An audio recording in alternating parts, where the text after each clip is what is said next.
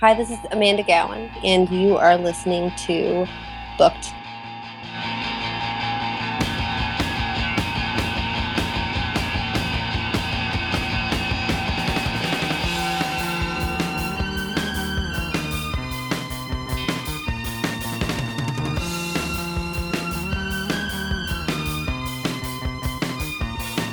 Welcome to Booked, where two guys tell you about the books they're reading. I'm Rob Olson. And I'm Livia Snedden. This week's book is by author Marisha Pessl and is called Night Film. Here's a bit about the author.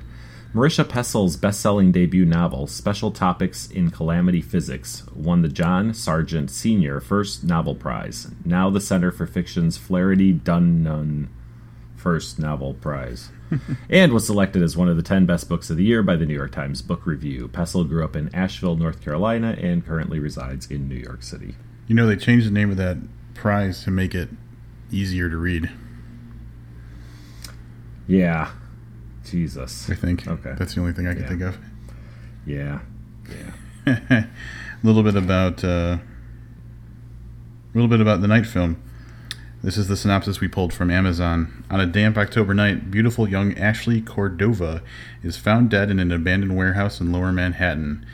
Though her death is ruled a suicide, veteran investigative journalist Scott McGrath suspects otherwise. As he probes the strange circumstances surrounding Ashley's life and death, McGrath comes face to face with the legacy of her father, the legendary reclusive cult horror film director Stanislas Cordova, a man who hasn't been seen in public for more than 30 years. For McGrath, another death connected to this seemingly cursed family dynasty seems more than just a coincidence. Though much has been written about Cordova's dark and unsettling films, very little is known about the man himself. Driven by revenge, curiosity, and a need for the truth, McGrath, with the aid of two strangers, is drawn deeper and deeper into Cordova's eerie, hypnotic world. The last time he got close to exposing the director, McGrath lost his marriage and his career. This time, he might lose even more. Any guesses on whether he lost even more? It's not fair. I read the book. That's true. All right. It's not fair for me to guess. So, I've got to tell you that I was probably more excited to read this book than I have been anything in a while. And when I say that, a book I didn't know about. This isn't a favorite author. It's not somebody I'm familiar with. But the premise of this book, man, I don't know. And I think a little bit has to do with the fact that several years ago I read a book that had I don't want people to think this is a ripoff, because it's certainly not, but a similar kind of feel. It's about a guy who's investigating a film director whose movies affect people, not in the, I got a little teary-eyed watching this, but, have a serious effect on people. And that book was called Flicker. So I found the concept so intriguing that this was, man, when I saw this, I was like, I played it cool. I was like, hey, Rob, what do you think about this book? What I want to say is, Rob, we're going to read this book. This is our next book. Like, I've got it right here. This is what we're going to do. So, yeah. So very excited to get into this. Yeah, so off the top, I just want to go ahead and say that the book is really long, over 600 pages, depending on what you look at, but it's a really long book. So talking about the story, I mean, we could just talk forever about it. So I guess the catalyst in the beginning, the thing that kicks things off, is the death of a girl named Ashley Cordova, who is the daughter of the famous movie director we mentioned in the synopsis. And while the death is very much appears to be a suicide, our guy Scott McGrath thinks otherwise, because of his history of dealing with this family in the past. So that's what pushes us in the direction of investigating the Cordova family and looking at the rich and really weird history of her Ashley's father and his films and the followers of the films. Yeah, and McGrath had spent some serious time on this, and I guess the first thing that we should explain is that it really starts off with a kind of supernatural feeling twist to it, as McGrath, and this is certainly not spoiler territory, this is chapter 1, he's jogging in a park, and he sees this woman, and the way she's moving isn't quite right. And then he sees her again somewhere she couldn't possibly be because of time constraints. How long it took him to get somewhere.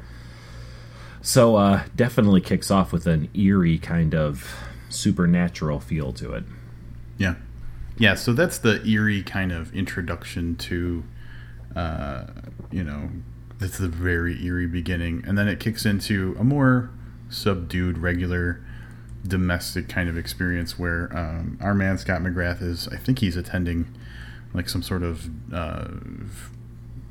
social event or something like that when he gets a text message about the death of Ashley Cordova from his lawyer. And that, inspires him to kind of leave the party early so that he can check into and look into what's going on with this apparent suicide. So he does some basic surface investigation, figures out the public details of the crime, where it happened, more or less what happened, and goes to the building just to check it out to see, what's going on. And that's when he bumps into a character that's actually pretty prominent in the book, named Hopper. Yes, so Hopper decides to join on this investigation. He knows of Ashley, and decides to hop in the investigation. Get it? Hop. But he's kind of a low-life drug dealer, involved with numerous women, so that's kind of his character. But he does become rather invested into this pursuit to find out what happened to Ashley Cordova. But not only do we get Hopper, we get the other McGrath's other sidekick, a girl named Nora, who, for various reasons, also joins in this investigation. And she's your kind of free spirit, I think is probably the best way I could sum her up, right? Yeah. Kind of an eccentric, basically she's, weird young girl. Yeah, she's like 19, but she's pretty much was raised by a grandmother who lived in a elderly care facility. So, like, all of her formative years were spent around people who were, like, in their 70s and 80s. So yeah, which is kind of funny. Oh, I'm sorry. Oh, no, that's okay. I was just going to say it's, so she's a very interesting character.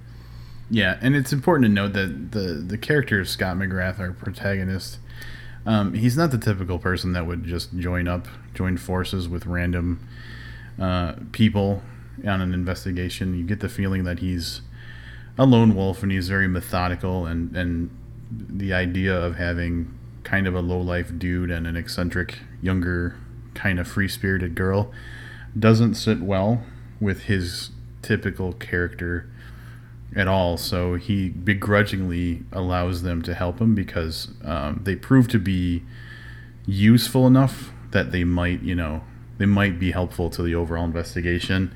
And, more or less it's implied that he's going to keep them around as long as they're useful, and then, gracefully give them the boot. Yeah.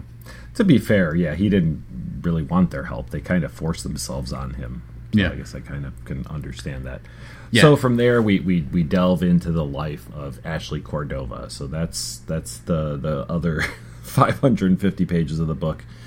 Is basically the three of them approaching different people and doing different research, and through a series of interviews and a lot of research, they've managed to piece together what they believe is a good look at Ashley's life in trying to figure out why she committed suicide. Yep, which also means McGrath re-investigating or visiting a lot of the investigation he did of the father, Stanislaus mm-hmm. Cordova. So kind of running concurrently and sometimes overlapping, we're seeing the history of the Cordova family and the legend of it, and then specifically Ashley's life and things that happened in her life, and the overall supernatural / weird, horrific rumors and thoughts about what actually happens with the family, because they're so incredibly secretive that there's very little information about the family and what's happened with them. So it's just little scraps here and there, and they have to use those as a very skeletal kind of idea of what actually, is a factual look at this family. So interesting, and a much better investigation, I think, than The Cuckoo's Calling, which we reviewed 4 or 5 reviews ago. But the thing that really makes this book, in my opinion, and although the investigation into her life is fine, but Stan Cordova, this guy, man, movie director who makes these kind of horror movies, and again, people are just changed by seeing them, and some of them you can only see in underground screenings, literally in like L stops in France, and that's really what made it for me, was this mysterious filmmaker that had this kind of power over people, not just the audience, but over his actors and presumably other people that worked for him and came into contact with him. Mm-hmm. Yeah, and his effect was beyond just like, because when you think cult movie, you think, oh, there's a bunch of weirdos that are obsessed with a movie that practically nobody else likes, and that's a cult film. But this is like secret societies and people who not model their lives, but who are just obsessed. Like, they're obsessed with the meaning behind the films, and they live their life based on like the principles that they glean from these movies and from what they've heard from the director and stuff. So this is like, borderline like Charles Manson cult level following and worship. Oh, absolutely. There's even a super secret forum that you can go to and talk about Cordova and his films with like-minded people, that you basically have to have earn admission to. So, which, how bad did you want that to be called? The Unternet. Oh, I didn't even think about that. That's very clever. Yeah, because it's not websites you can reach from the regular internet. It's on like an entirely different network or something like that. Yeah. I didn't quite get all of that, but it was kind of a cool concept. Yeah. So, I mean, I don't even know that. I mean, I'm sure we talk a little bit more about the story. But Pesel really gives us a variety of mediums through which to kind of glean some of this information. So the book is peppered with screenshots from the New York Times and, articles from various magazines, like Facebook posts with likes and comments and that type of stuff. And that's all kind of screenshotted into the book, which did not work terribly well on a Kindle, which we might talk about a little more later. But kind of interesting, So even in that 600 pages, there are portions where it's not really a full page of text. It's like a half page on my Kindle, with right. Written in newspaper article style with a big picture. But it was a kind of nice to get a non-McGrath view on things. These were just articles and, like I said, weird little clippings and stuff on different things. So it was kind of an interesting, like a multimedia approach. Yeah. Well, and we'll get to the other part of the multimedia. I don't know if you want to talk about that. Yeah, but I think that, and I think the idea behind that is really just emphasizing the fact that outside of an individual detective's investigation into these people, there's a lot of media coverage for this family, and so tons of articles are written, and web forums, discussions, lots of rumors about things and stories about how this might tie into this, or this person from this movie might have done this, and things like that. So all those multimedia elements really exist to kind of hit you in the face with the idea that there was a very large media presence of this family, even though they were so secretive. Yeah, and it's not just the family that's secretive. It's that nobody will talk about this guy. Anybody who works for him has to sign these non-disclosure agreements, but the common belief, or McGrath's belief, along with his posse, is that, people don't talk because they're afraid. Right. That he has this power or something that he holds over them. So, yeah, by far, in my opinion, the most interesting character was the one that, didn't really appear in the story, is Cordova. He's this mysterious figure with these powers, and definitely, as I said, that's what reminded me a little bit of Flicker, and really liked Flicker, and for for at least that portion of the book, I thought this was really great. So you want to talk about that a little bit, the Cordova character? Yeah, I mean, I don't know what else there is to say about it. Everything that we hear about him is kind of speculation and rumor and gossip, and McGrath doesn't know what to believe, and at some points he believes one thing, and at some points he believes another. He definitely believes that he wound up being a disgraced journalist because of Cordova setting him up. So he's already got kind of a bent view of Cordova as having almost finished his journalistic career. And here's my thought. We talked about this a little bit before with other characters in other books. And I think this is kind of what she was going for with this Cordova character, was the idea that the character that you don't see or you don't get a lot of information about can be one of the most fascinating. And my example for that would be from the book The Raw Shark Texts. There is Mycroft Ward, who does not take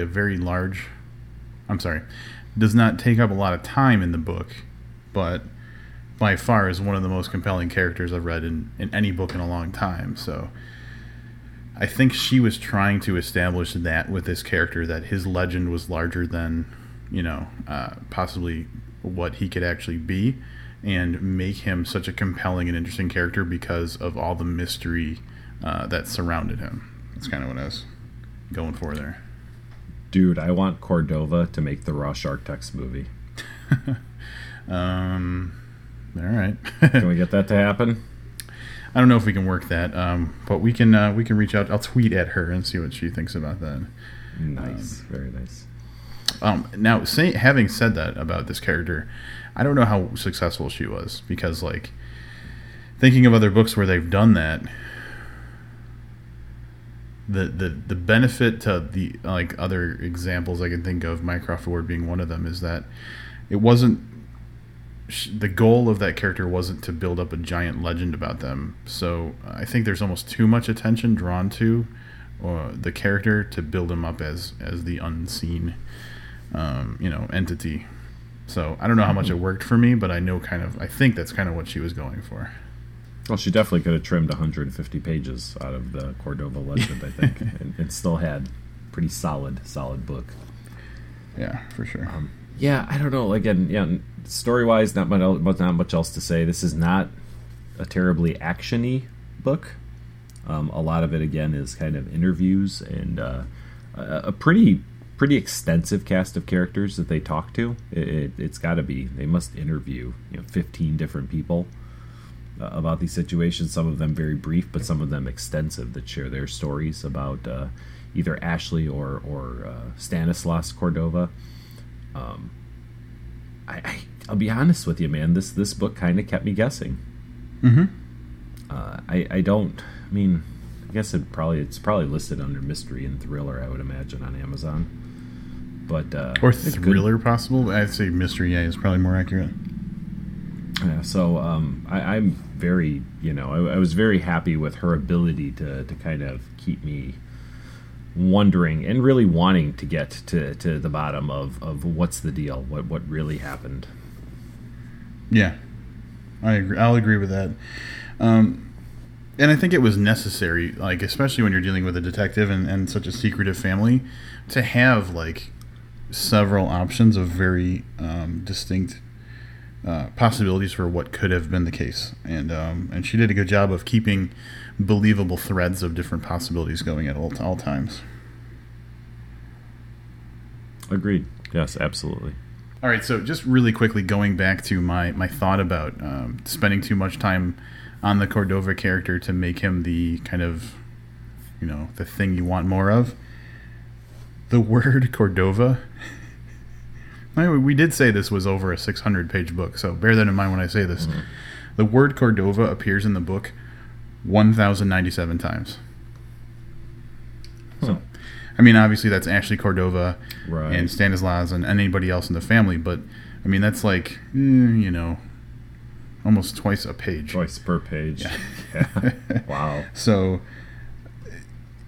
just by that alone, you can see how much time is focused on the history of the family, what's going on with the family, who's involved with the family. So yeah, there's a lot of mention of the Cordova name.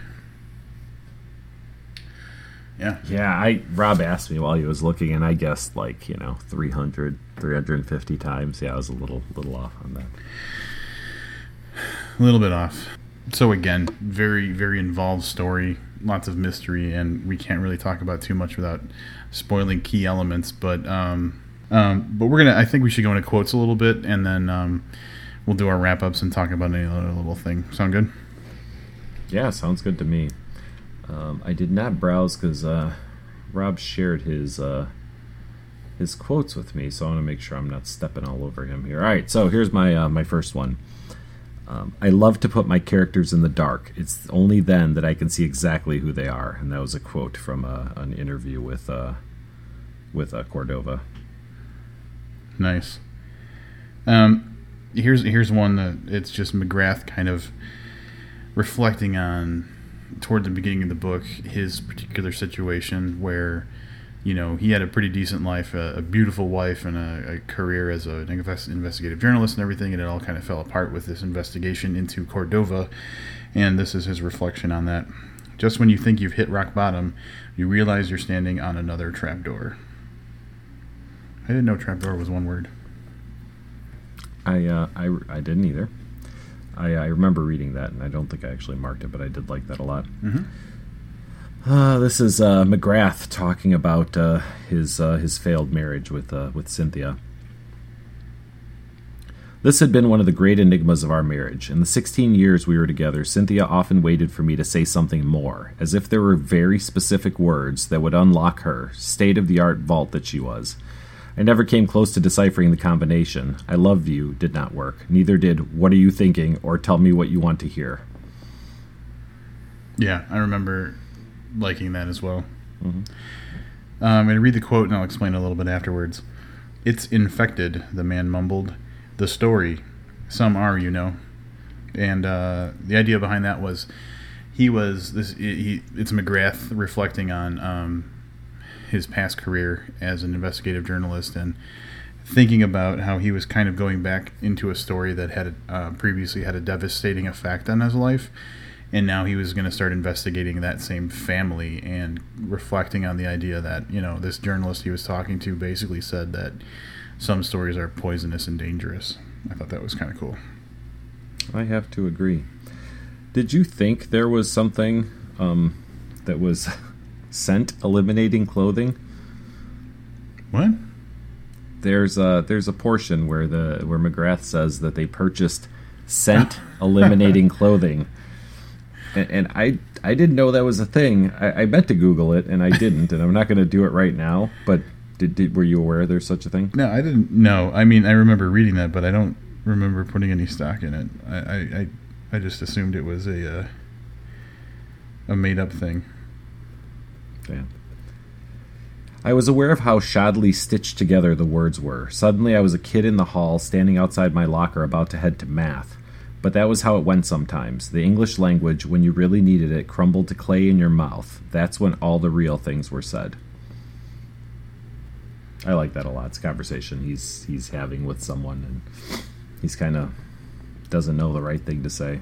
And nice. I thought that was a great way to put it. Scent eliminating clothing is something that exists for hunting. I just looked it up. Nice. Can we get some scent eliminating clothing? I think there's some people we'd like to give some scent eliminating clothing to. There might be. All right, here's a quote. McGrath is talking to his friend Beckman. It's a longtime friend of his who is somewhat of a Cordova scholar. And he's talking to him about his case. And this is Beckman talking to McGrath.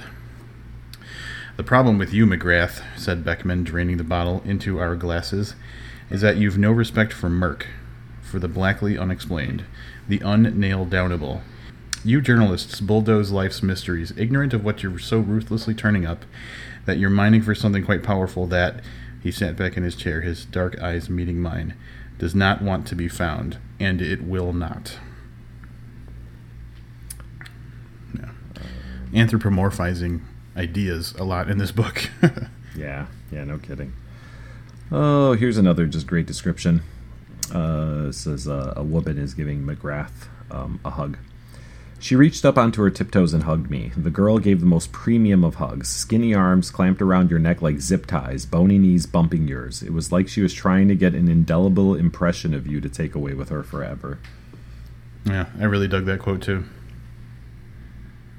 This quote made me think of a different book that we recently read where a girl falls to her death and they don't believe it's a suicide. It's always surprising to me how ferociously the public mourned a beautiful stranger.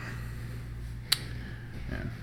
Kind of weird, right? It's a detective investigating what looks like a suicide where a girl falls to her death and he doesn't believe it. Spoiler alert, I liked this version better. Take notes, JK. This is another conversation with Beckman. Evil King, Beckman announced, officially clearing his throat. He's the villain, a universally terrifying character of both myth and the real world. He can look outwardly repellent or totally innocuous. Usually it's someone in a position of great power.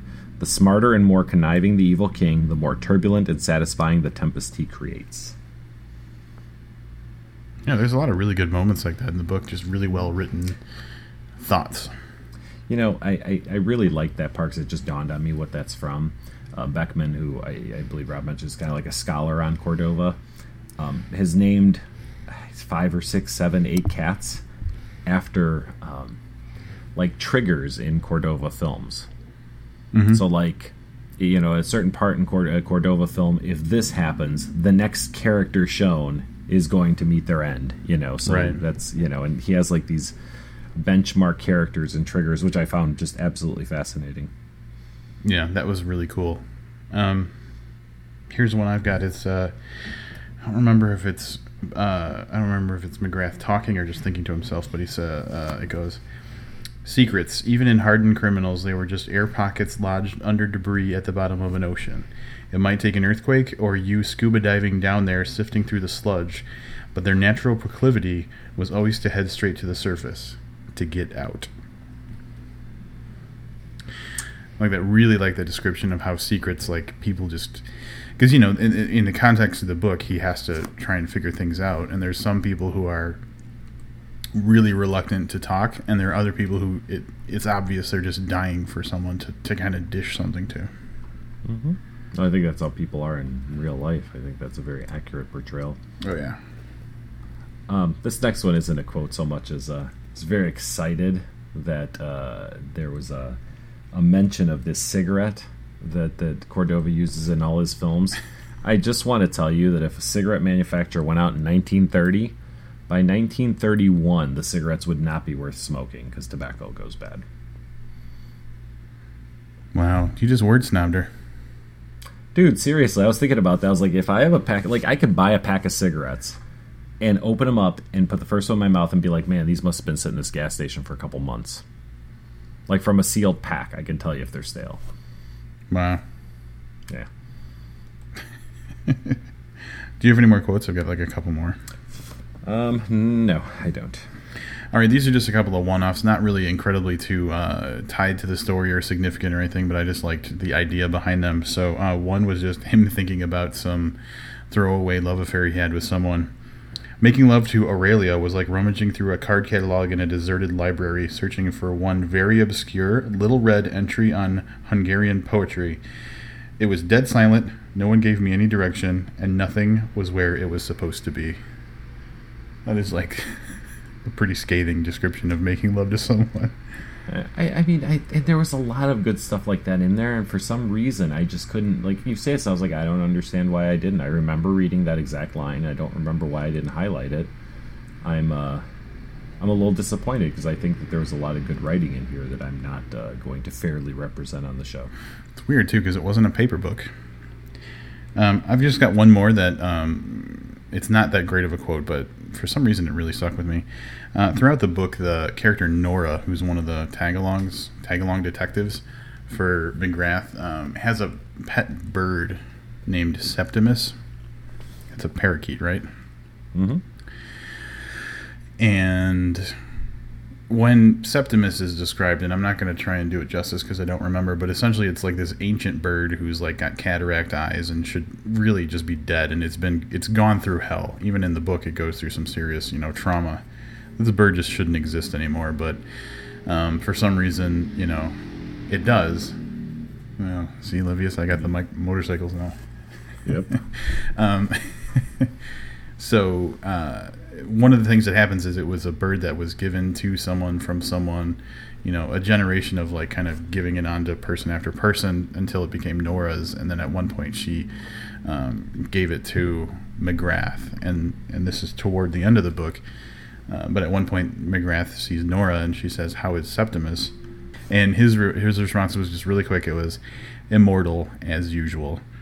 And I don't really know why I care so much about that quote, except that throughout reading the book, I kept trying to figure out the significance of this bird. And it might have just, passed me by, because I never really figured out why it needed to exist, other than being a plot device in a couple places. But when he mentioned, when he referred to the bird as immortal, or not immortal, when he referred to the bird as immortal, for some reason it was like one of the most emotionally impactful parts of the book, and it was probably just me trying to cling on to something to be emotionally tied to. But yeah, it was, I don't know, it just hit me a lot harder than I thought it would. So it's interesting. I think the portion that you're talking about was written emotionally very well too. Yeah, I have to agree with you. Well, yeah, I guess the part that takes place in is kind of a more emotional moment, so that does make sense. You mean you didn't catch the significance of Septimus, huh? All right, let me lay it out for you. Every time they show Septimus in the story, they mention one of the Cordovas on the following page. I was like, wow, there's something here. Nope. Damn it. All right. So the other piece that we need to talk about, I think, before we wrap it up, is more of the multimedia experience. So Rob and I, many episodes ago, a couple of times talked about how ebooks should be the gateway to having additional content or different content. And we read The 50-Year Sword, kind of on that content. This one not only gave you the kind of like screen grabs that I'd mentioned before and newspaper clippings and stuff built right into it, but Rob read this on the iPad, so he'll have that experience for you. I read this on a traditional Kindle e-ink reader, but there is an app, and that app is called the Night Film Decoder, and there's only a handful. There's probably like 5 or 6 places throughout the book. Yeah. Where their little symbol would appear next to one of the pictures, and you knew you could whip out the decoder, scan it, and it would give you additional media. Yep. That's all Rob has to say on it. I've got some thoughts on this, but I thought you were going to go a little deeper. Okay, I mean, it's and not to give too much away, but at one point it's a bit of music. Another time it's a doctor kind of like talking into her voice recorder, I guess would be the best way to explain that. Mm-hmm. And then some other things like that. But it was additional content that you could certainly read the book without. Did it enhance the book in any way? I don't know. I like that little piano piece. That was kind of nice. Kind of because I could still keep reading while I was listening to it. So, all right. I was excited about the idea of unlocking content as part of a book reading experience,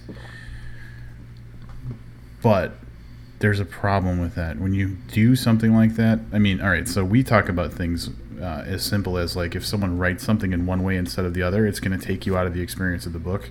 This is actually literally taking you out of the experience of the book, in order to attempt to enhance your experience with the book. So anything that actually physically pulls you away from looking at those words on the page is a real risk. And I mean, I might just be being a little more over dramatic about it, but like interrupting the flow of the story can really impact your feel of the book overall.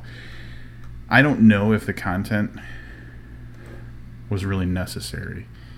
I mean, obviously, and I think that's the problem. They probably made it unnecessary so that, I mean, not unnecessary, but not crucial to the story so that people who didn't use the app wouldn't miss out on anything. But I think maybe they should have made it more important, because I could have easily read the book without it and, basically saved myself some time and, not had to worry so much about, jumping back and forth between two devices. So for me, the bonus content could have been really cool, but just kind of fell flat because it wasn't impactful enough to, make a difference. If that makes sense. I agree. And yeah, I think you're right. I mean, that was likely done on purpose. So if somebody doesn't have, an app or whatever, or isn't reading it on an iPad, can't just click a link. Yeah. So you saw on the iPad, you could just, it was like hyperlinks, right? No, I scanned it. I had it on I have an app on my phone. Oh, okay. Yeah, I actually thought that on a tablet you just clicked a link and you didn't. I never tried that. I mean, I guess I could, but no. Here's my thought: if the bonus content was kind of one continuous thread of something, like let's say the bonus content gave us exclusive insight into this underground cult of followers of Cordova. And it was only it was almost like a threaded story of these followers, and it was only available through the app. That would have been cool because I know, oh, you know what? If I just read the book without this, I wouldn't know any of this, so I'd feel special about that.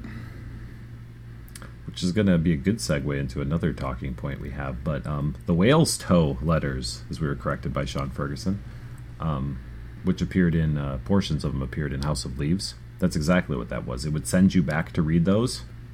But it was a threaded story when you got there. Right. So, yes, I agree. Yeah, I mean, it was cool. It's not original. Well, I say that because I have a specific... The first thing it reminded me of was a book called... a series called Level 26. I only read the first one. It was by I think it was the creator of CSI. But it was this story about a detective who has to look for this crazed criminal, which a little bit like the first season of American Horror Story, the weird contortionist gimp guy with the leather suit. Mm-hmm. It's that type of guy who's breaking into homes and murdering people. So this detective is on following him. But there are points in the story where you would go to the website and you could watch a video. Yeah. And you would see an interrogation video or a security video of this person breaking into the house. And although that was, at the time I didn't have an e-device, I had a computer, but it wasn't with me. I was reading paper books. So I have to bookmark the pages and then watch 3 videos if I was out for the day reading at a Starbucks or something, So for me, it didn't flow quite properly. But the concept of bonus content in a multimedia format is certainly not, exclusive or original to this particular book. Yeah. I mean, or even if it played with your perspective, if you're using the app, you unlock information in one way, some way that you get later on in the book. So, maybe something now McGrath doesn't know. And so you're seeing, a different side of it than if you didn't know until he found out as well. Something like that would be cool as well if you weren't going to go with, bonus content. But the fact that she had multimedia kind of aspects to the book itself and then basically duplicated that in an app external to the book was a little redundant and not very special. So as I mentioned a couple minutes ago, a segue into another conversation, there's an article on Badass Digest this week that says, could Marisha Pessel's Dite film really be the new House of Leaves? I guess we could talk about this. The answer is no. I've said my piece. No. And here's what I'm going to call bullshit on this article. They didn't really say yes or no. Having read through the article, they explain the reasoning behind it. They explain their initial excitement about the idea of a book that kind of works with a multimedia aspect and stuff. So they talk about it. They seem a little disappointed by it, and then the article ends. I'm guessing they don't think it's the new House of Leaves, and I would hope not, because the level of complexity you see in this versus what Danielewski did is just night and day. I mean, this is like a children's book compared to what he did. And I'm sure someone can in some way call me on this, but Danielewski's book was pretty goddamn original. I mean, in its concept. And with this book, and not to say I didn't enjoy it, but like I said, there's, people point to House of Leaves as having done similar stuff. Level 26 had the multimedia aspect. Another Danielewski book having multimedia probably isn't a good example, but you know what I mean. So we've seen this before, I guess is what I'm saying. Yeah. And the fact that it's like, it's almost like saying that, two movies are the same because they both have the same actor in them. Right. You know what I mean? Is this the new whatever because Will Smith is in this comedy where he was in, this action movie? Danielewski's book was it is frequently called the most frightening book ever written. Has hordes and legions of followers that to this day still try to pick apart pieces of it for more information. And Nightfall being what it is, a good novel, it's not going to lead anybody to second, third, fourth read-throughs to look for anything else. If it emulated anything, it would probably be closer to, or more in the spirit of like the Rorschach texts. Stephen Hall did a thing where he wrote, for every chapter in the Rorschach text, there's 36 chapters, there's an unchapter, which essentially exists outside of the book, not necessarily in any one place, just kind of scattered throughout the world. And, it was up to people to find them, but they all kind of exist. I mean, it was basically it was basically more story about what was in the book, almost like bonus content. And so in that way, having content relevant to the book is more like what the Night Film was kind of doing with having just other stories and stuff in this app. But again, falls far short of what Stephen Hall was able to accomplish with the Rorschach text. I do want to read this one line from Scott Wampler, who wrote this article, and he basically said the same thing. He said, just because a book has a similar layout to another doesn't mean those books are going to make for equally engaging and or quality reads. Any ass clown with a penchant for scrapbooking could churn out a novel that looks a lot like House of Leaves, but at the end of the day, House of Leaves was a hell of a lot more than 700 pages worth of flashy good looks.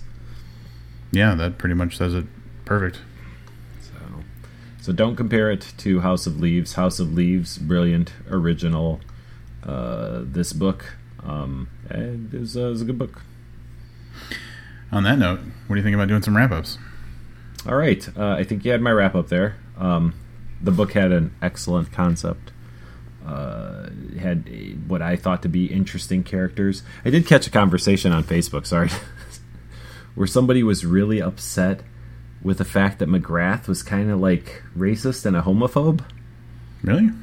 Yeah. Did you catch any of that in the book? I caught a little bit of the homophobia, but someone was like, there was no reason for this, so I'm done reading it. There was nothing to further the story out of his homophobia and racism. Wow, nope, I missed it. Yeah. So, at any rate, I liked the characters. Maybe that's one of the things I liked about McGrath, is he seemed like a very real kind of guy with real problems and real attitudes towards things. He definitely wasn't in this for the noble cause of helping or find out about a girl who's dead. He kind of had his own revenge motive. The writing was good, probably better than I was able to indicate through the few quotes I managed to highlight. But man, concept goes a long way with me. So a book with a great concept weighs a lot better, or weighs a lot more to me than a book with a great story with a kind of crappy concept, if that makes sense. Did that make any sense? Did it make any sense? Yeah, absolutely. Okay.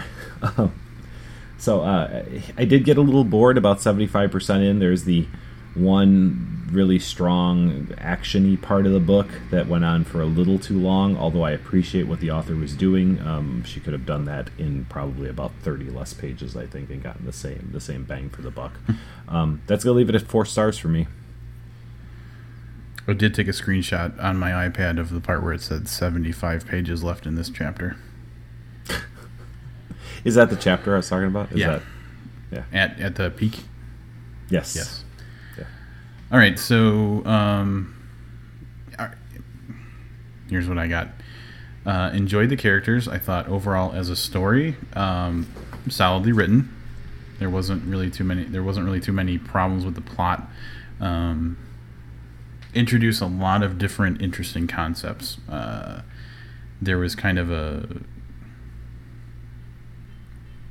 trying to think of the right word, a dichotomy of supernatural versus, science, kind of woven throughout the book. And a lot of the concepts she introduced were exciting to me, and I wanted to see where she went with it. And I think that she just didn't do any of them really enough justice. I'm struggling with this because I want to like the book, and I think there's too many things that were put in there that are disappointing. Cordova would have been much better served to be more of a, like, his presence being the absence. She tried to do that, and it just didn't work because, they constantly talked about this guy. And we didn't talk about this at all, but I think the ending was, like, horribly disappointing. And, I know what she was going for, and I know why she did it, and it makes sense, and it actually makes a lot of sense considering some of the bigger characters, but at the same time, it just didn't work for me. And, I don't know, overall, I really wanted to like the book, and I think I do like it, but not enough to really highly recommend it. It just, she could have done so much better of a job of, focusing on one or two elements and fleshing them out or working them in a different way that would have made it more exciting or more compelling, and she just didn't do that. So, I think I'm going to surprise even Livia's with this. I'm about 2.5 stars on this. Wow. I didn't think we'd be split that far on this one. Yeah. All right, so that's enough talking about someone else's book. Now that we've made a book, we have the option to just decide to talk about that instead, right?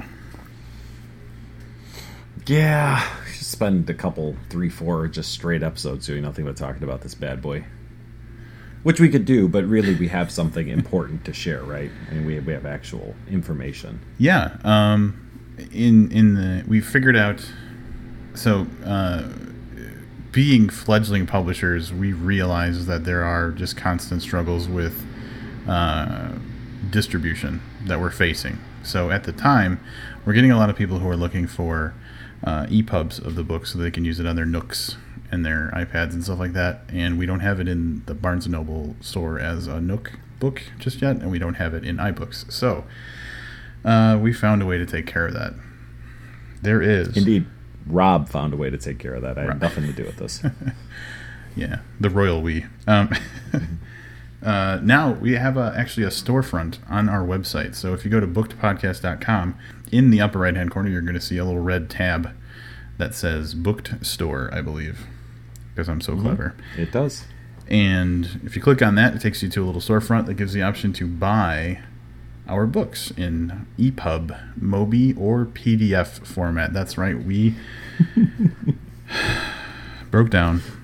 We succumbed to the pressures of the rest of the world living in the 1970s on their computers that only read PDFs. Yeah, and it comes down to this. I decided I'd rather hate you and have your money than just hate you. So. Yeah, and there it is, and that's what it really comes down to.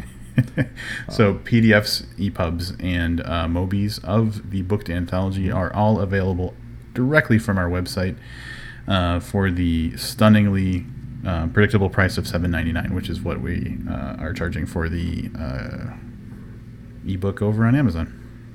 Yep. Don't be confused by the anthology page that still says it's $9.99. That's for everybody else. For you guys, $7.99 through the bookstore or at Amazon.com. Yeah, I guess I should update that, huh? Advantages to buying the ebook, other than that you don't have to read a paper book.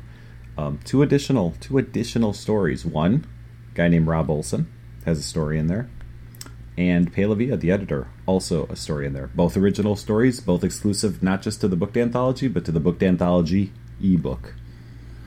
That's right. PDF. I'm not going to say that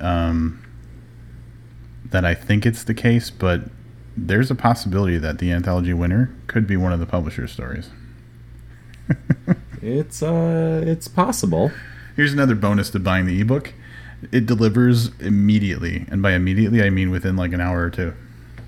Yeah, as soon as as soon as one of us gets the email and goes, "Oh yeah, how do I do this again?" And sends it. But so instead of waiting for something to show up in your mailbox, wait for it to show up in your inbox, buddy. $7.99. Buy the booked anthology. It's coming right to you. You get the 2 extra stories, and because we're not going through some evil distributor, a lot more money goes right back to Booked to pile up and go towards charities and stuff. Mm-hmm. Indeed. Well, actually, to get us out of the hole we've dug ourselves in currently. To get us out of book debt. Starts. Yeah, exactly. So, speaking of books, after I want to specify after you purchase a copy of the Booked Anthology, visit our friends over at Thunderdome. Cypher Sisters is out. You can purchase the physical version currently, with the ebook version to follow. When, Rob? Soon. Soon. It's our favorite word. I'm assuming that because we recommended that you did, you all contributed to their Indiegogo and are waiting for your copies to arrive, like I am already. I'm assuming that happened. That guy honking outside your place might be delivering your book. That guy might be delivering my book. If that's not the case, yeah, definitely go and buy a copy of the book. It's going to be it's if you like the authors that you see in the Booked Anthology, Warmed and Bound, or a bunch of other stuff that we've mentioned on the podcast, definitely check out Cypher Sisters. Yes. All right, I've got one other piece of business to discuss. So over the last couple episodes, we talked about how I managed to lose a ARC copy of Big Egos. Can I interrupt you? Sure. Did you ever look at my post for when we reviewed Big Egos on the website? No. Can I ask you to do that right now while we're recording? Yes. I never got a response from you about this thing I did, and Well, that would explain why. Let's see. Hey, look, we have a booked store on here. When did that happen? Hey, nice.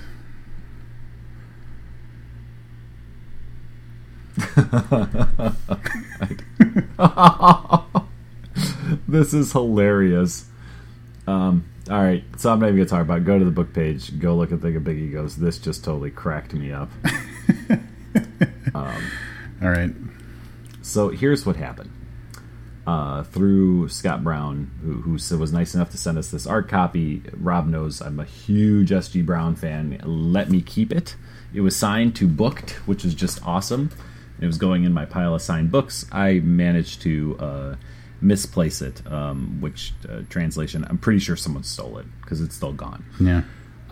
But I happened, Mr. Brown had posted that a website called appraisingpages.com was giving away an ARC, and I thought, what the hell? You know, we tried giving away books before. How many people could possibly enter one of these things? So I did, and I won. So I got my book. It's an advanced reader copy. It is not signed. But more importantly, now Rob, I think at this point may have already figured out what I was actually doing here. You know what I was doing here, right? What? I thought maybe they're the ones that stole my book. So I did check. It is not signed, and it is not signed to Booked. So to the ladies at Appraising Pages, I'm sorry that I thought you were thieves and stole my book. But really what I wanted to say is I wanted to thank Amanda Liston and Justine Brooks at appraisingpages.com. A variety of literary content over there for you to go and peruse. And they seem to do quite a few giveaways because they've already moved on to giving away something else. So it's definitely a website I'm going to add to my queue of websites to check regularly. But dude, not only they send me a book, but I got to tell you, if you and I are ever in... I think this might be Arizona, but there's not actually a city and state listed on here. They included inside the book 1 free 30-minute massage or express facial from Valley Med Spa. So I got to tell you, if you and I are ever there, I'm going to give this to you since I have the book. Wow, they spammed you. Yeah, I'm thinking what it was they read it and this was the bookmark. But so, was it Amanda and Justine? If you want this 30-minute massager facial coupon back, not happening. I have to look up what an express facial is. Yeah, you should do that. Let's find out what that is. Express facial treatments. All right, here we go. 30 minutes. All right, let's see. I'm going to look for a definition. The etymology. Are there Mayans? A brief version of the classic European facial. The express or mini facial is great for in-between facials or when you just need a good deep cleansing. So if you're like, let's say I got a facial, and I knew that I have scheduled my other facial, but I'm thinking, you know what, I need kind of a pick-me-up. I guess that's what an express facial is. Well, you've got one coming, buddy.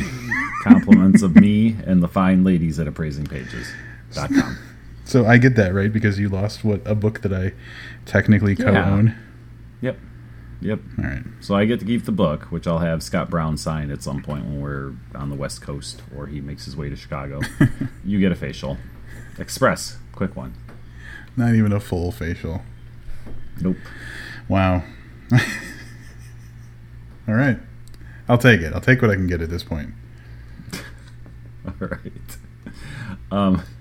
Next time, we'll be reviewing... We're going back to the Stephen Graham Jones pool again for zombie sharks with metal teeth. To say that pool is filled with sharks. I started this today. Holy shit. That's all I have to say. Nice. I can't wait. I can't wait to sink my metal teeth into it. Very nice. Jaws. Boom. But Jaws from the James Bond movies, he had the metal teeth. Which is funny because of the shark. All right, yeah, anyway. Mm-hmm. Yeah. Ba-doom-ts. Yeah. Until next time, I'm Livius Stetton. And I'm Rob Olson. Keep reading.